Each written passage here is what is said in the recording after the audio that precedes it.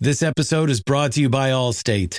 Allstate wants to remind fans that mayhem is everywhere, like at your pregame barbecue. While you prep your meats, that grease trap you forgot to empty is prepping to smoke your porch, garage, and the car inside. And without the right home and auto insurance coverage, the cost to repair this could eat up your savings. So bundle home and auto with Allstate to save and get protected from mayhem like this. Bundled savings vary and are not available in every state. Coverage is subject to policy terms and conditions.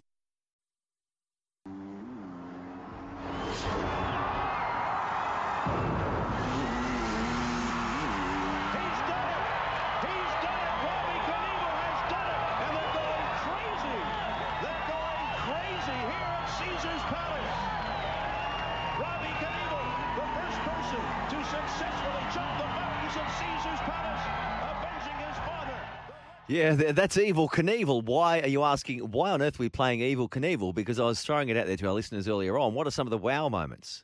You know, wow, as in Gussie would do. Gussie Gould, the wow moment. Is it? Wow! Yeah. Wow! No. Wow! And, well, Evel Knievel was very much a wow character. And, you know, no longer with us, died a number of years ago. But the things that he would attempt, Grand Canyon type jumps, but that Caesar's Palace jump, I was just doing a bit of research there, and I did see Evel Knievel somewhere, and I don't know where it was. I'm hazarding a guess it may have been at a Royal Easter show, but I can't guarantee that was right. Maybe it wasn't. I don't know. Maybe I was just dreaming it. But he was actually in Vegas to watch a fight. Dick Tiger, watching him fight to defend his light heavyweight world titles. That was back in 1967. And while he was there, Evel Knievel, he saw the fountains at Caesar's Palace. And as you do, he thought, you know what, I should jump those fountains. I haven't been to Caesar's Palace. I haven't been to Vegas. So then he made a whole lot of fictitious stuff up. He called himself a corporation, Evel Knievel, and he was trying to get the ear or a sit down with the boss of the casino. And he created all sorts of white lies, claiming to be from an American broadcasting ABC and Sports Illustrated. And then he had all these lawyers that he lined up. I've just been reading all this in the break to get a seat, to sit down with the casino boss. And eventually he did. And they agreed, yeah, okay, go for it, do your best. Anyway, he was a bit nuts, I think, Evel Knievel. But there you are. That's a wow moment. We're talking motorsport, and I've got to say, I reckon a lot of these drivers around there, they're averaging about 160 clicks an hour. Top speeds up around the 300. There's a couple of them now down Conrad Straight. And anyone that gets in a V8 supercar at this sort of pace, or Formula One, I think you've got to have a few nuts in your head, right? A few screws loose, I would have thought. Matty White is joining us on the line, and very, very shortly, he's in the car. I'm not saying Matty White's got a screw loose, by the way. I don't, not at all. You can tune into Matty White too. Mornings, Monday to Friday here on SEN 1170. In a couple of weeks, though, you won't be able to, because I'm actually filling in for Matty White during the morning. So he must be taking a break, a well-earned break as well, because he is as busy as a bee with you-know-what. He's been across many V8s and Bathurst 1000s in his time as a broadcaster, so we're very fortunate to be able to have a chat to him. But as I say, he's in his car and he's putting on his other hat at the moment. He's going out to the SCG, going out there to call some cricket for us. Busy man, knowledgeable man, and a very, very astute man and great sports broadcaster. Matty White is in his car being chauffeur-driven to the SCG. Good afternoon, sir. Hello, mate. I've actually just pulled up at the car park as we speak, so I found myself a slot. James, the chauffeur, didn't have to pull out the stops today. I drove myself. Oh, good, great stuff, mate. Thanks for taking a bit of time out, mate. I know it's busy, and this is, I imagine, you've got to work. We've all got to work, and you love what you're about to do out there at the SCG calling the cricket. But you probably, if you're honest, you'd probably like to be sitting at home with a few cold beers watching this, wouldn't you, at the mountain? Yeah, there seems to be a really weird thing with me. All the years that I've worked on the coverage and commentated the race, when I do get a year where I'm not involved in it for one reason or another, I end up getting other stuff thrown in front of me, and I hardly get the chance to actually view it as a viewer, if you know what I mean. So, and that's played out again today. So I've had a pretty busy day, but I've done the ultimate. Made sure I was there for the start. had to race out and do some stuff, put up some Christmas lights, took my phone with me, had my iPad on left, right and centre while I was doing some research for tonight. And then I've just spent the last 30-odd minutes in the car listening to you talk to Brooksy, actually. So I got my full basketball download as well, which was good. But I have no idea what's happened at the mountain in the last 20 or 30 minutes. Well, Holdsworth is leading. Luff is in second place. Van Gisbergen is in third. And we've got 59 laps to go. Okay. And as you know, yesterday, what Chaz Mostert did, I mean, that was quite remarkable. I was talking to Matt McKeldin earlier on. I don't know if you caught any of that. He had a crash, pretty serious crash yesterday. Matt McKeldin, host of the driver's seat here. Yeah, he's all right. Busted his shoulder. He's just sent me through some vision of the crash, and he's lucky to be bloody talking. He's up on the mountain with the sponsors now, though. He's all right. He's putting some ice on it. So 58 laps to go. But it was quite remarkable, Mostert, what he did yesterday, given the demons that he's faced in previous years on the mountain. Well, he's had the ultimate highs and lows, hasn't he? And, what he did yesterday and what they've been doing today with that car and what Lee's been doing as the co-driver is showing that the first thing you absolutely need when you go to Bathurst is pace. You need speed to win that race. Now, it sounds like a weird thing because it's 1,000 kilometres, it's 161 laps and all sorts of stuff can happen. But at the end of the day, when push comes to shove in 59 laps time, you need a fast car. Now, they've shown that they've got a very fast car up there that can handle all the conditions. I don't know if you saw the tyre that delaminated while Chaz was in the car, and I thought that was catastrophe. But what pace gave them in that scenario was a buffer. So he didn't lose too much time. I think he had about a 12 or 13 second lead at the time when the rear tyre started to go off. And instead of pushing it, he just backed off coming down Conrod Straight and made sure that he got back into the pits. The thing didn't blow on him.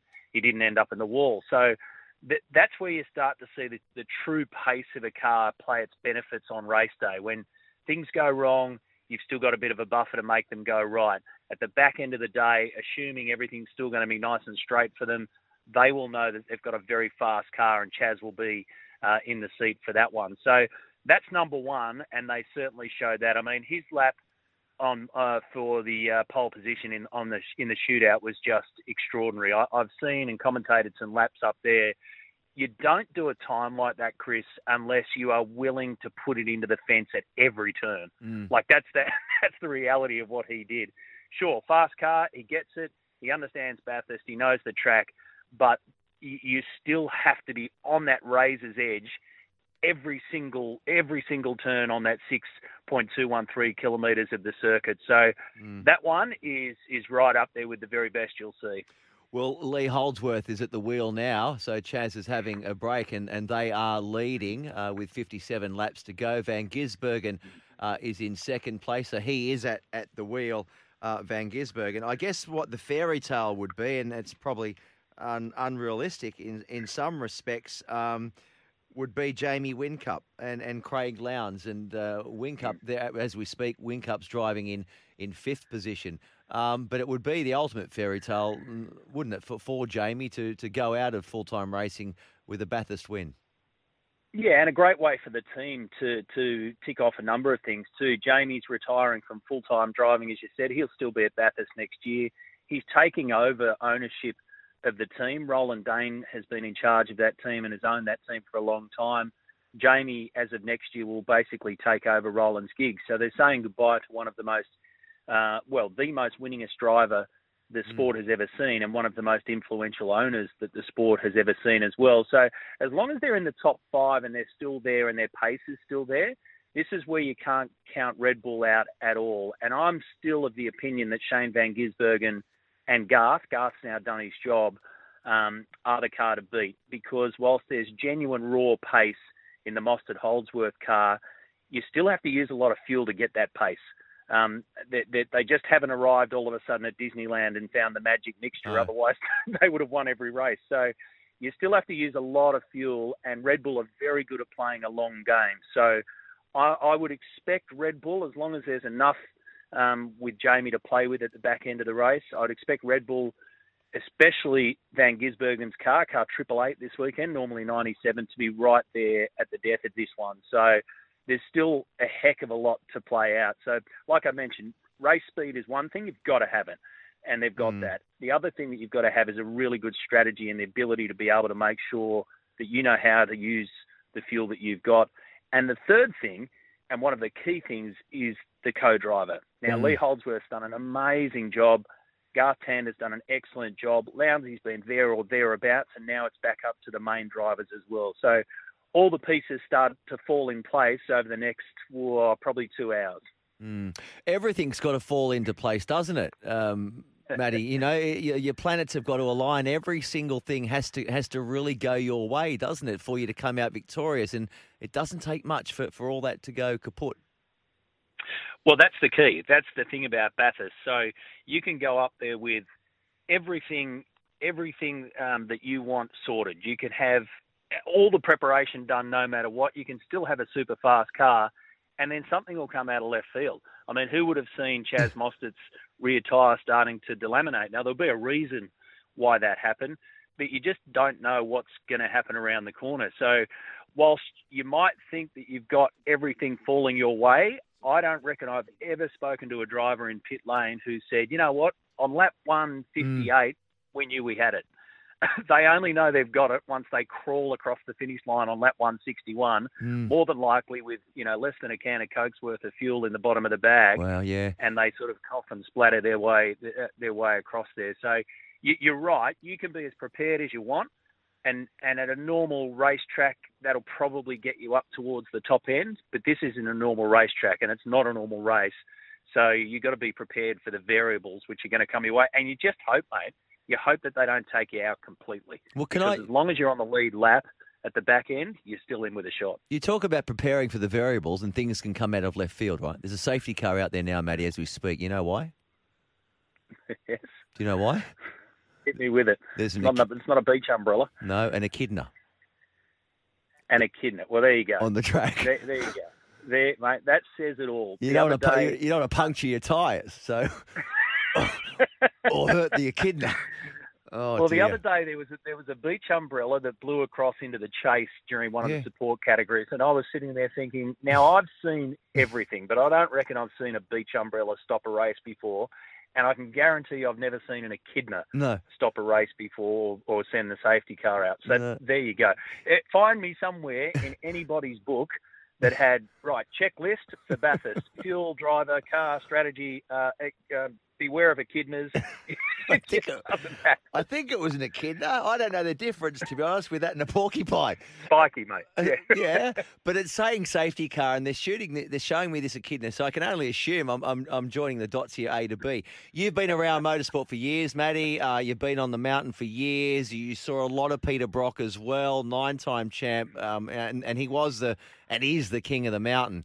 What if I asked you what would be your best Bathurst performance? What would it be? Who would it be, and what year do you think? Oh, look, I can't go past, and Brocky was quite clearly the king of the mountain for so many reasons. And I often talk about drivers that just get the place, that understand the place. Now, he did have an affinity with it. I've spent many, many, many times sitting down with Craig Lowndes talking about what Brocky meant to him. And so often Craig will relay the story about Peter would sit there and just off the top of his head go through every single part of Bathurst. And that's how Craig Lowndes learnt Bathurst, by Peter Brock telling him, you know what, when you get up to the top, you want to be here underneath this part of the bridge, and you want to be over there. And it took Lowndesy a few goes, obviously, to get it like everybody else. So Brock was absolutely amazing, and what he did up there across so many years was incredible. But one of my favourite memories, especially from the commentary box, mate, was in 2003, the Lap of the Gods, Greg Murphy's shootout lap. Neil Crompton and I were side by side in the commentary box. It just all came down to that incredible moment. Now, moments in footy happen really quickly, don't they? And moments in most sports happen really quickly. This one takes over a couple of minutes. It goes over so many, quite literally, undulations and all sorts of bumps and turns and weirdness along the way. But the lap that Murph pieced together that day had all the hallmarks of greatness from the start to the end, and it built towards it. And I just felt that at that moment we could understand, I think personally I could understand probably for the first time what was really going to occur in front of us, because in motorsport you don't really know until it happens. So that lap built and built and built, and it was a lap like no other that nobody had ever seen before. The entire pit lane came out as Murph went back down pit lane the opposite way after the shootout. They all came out. He swung his door open. They were applauding. They knew that they'd seen something very special, and now we see times like that over and over again. But the lap of the gods for me was one of the incredible, certainly an incredible moment from the commentary box. And I said in the commentary, and I still don't know why, I said he has released the shackles from car 51 and gone straight to the top of the Bob Jane T-Marts 1000. And Murph said to me years later, he said, "Where did release the shackles come from?" I said, "Buggered if I know, mate." But it just felt to me like that car had broken free like nobody else had seen on that mountain. Wow. Mate, lovely to talk to you. I'll quickly talk a bit of cricket. But just back on that Echidna, I've just seen another replay here, mate. Did you used to play, you're about my age, Frogger? Yeah. You know Frogger, we got to cross the road. Yeah. Right, picture the Echidna going Did he across make Conrod Straight, made it with about 12 or 8 or 14 cars passing him and almost went under the middle of one of them and got to the other side.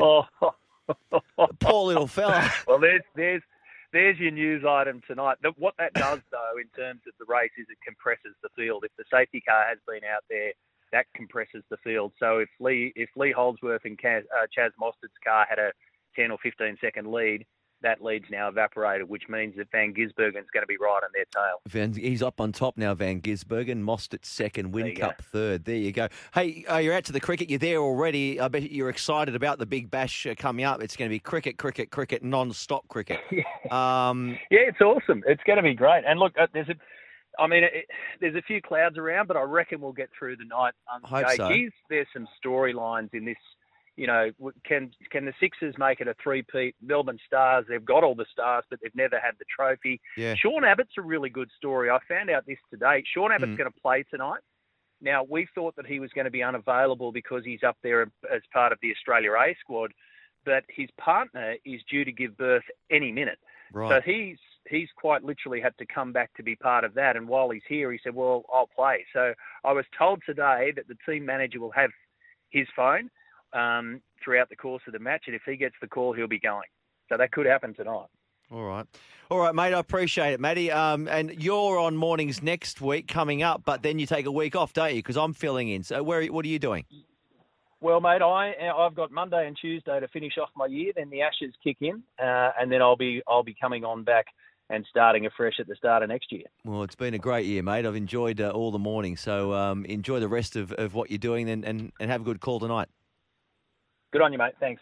Great stuff. There is Matty White of Mornings here on SEN 1170, and great to pick the brain of someone that's been there so many times out there at Bathurst. And that safety car, it's still out there, so it is compressed the field, as Matty was pointing out there, because of not a porcupine, an echidna. I don't know if you saw it or if you have seen it. I'm not kidding you. How this echidna, and you know how slow do they crawl? They walk. How many legs have they got? I don't know. But it moved. They got 4, have they? It moved across the track ever so slowly. And I don't know if a few of the drivers were swerving to miss it. I think others just didn't even know what it was. And it got there. It got from one side to the other without getting squished. So you just never know, do you, what's coming your way at the Bathurst 1000. Keep those text messages coming through. I'll get through as many as I can. Before we do go off air, we're here until 5 o'clock. 0457 736 736 is the text line. Paramat says, love the track at Mount Panorama. Can highly recommend anyone to take the track at any time. Respect the 60k an hour. It's a challenge for you in the traditional directions. Stop, turn around, and do it in the reverse direction. Lots of fun. Paramat. Thank you, Paramat. Thanks for listening to the show as well. This one here, very good. You've got to be kidding me. Again, that's Paramat, Sports Central.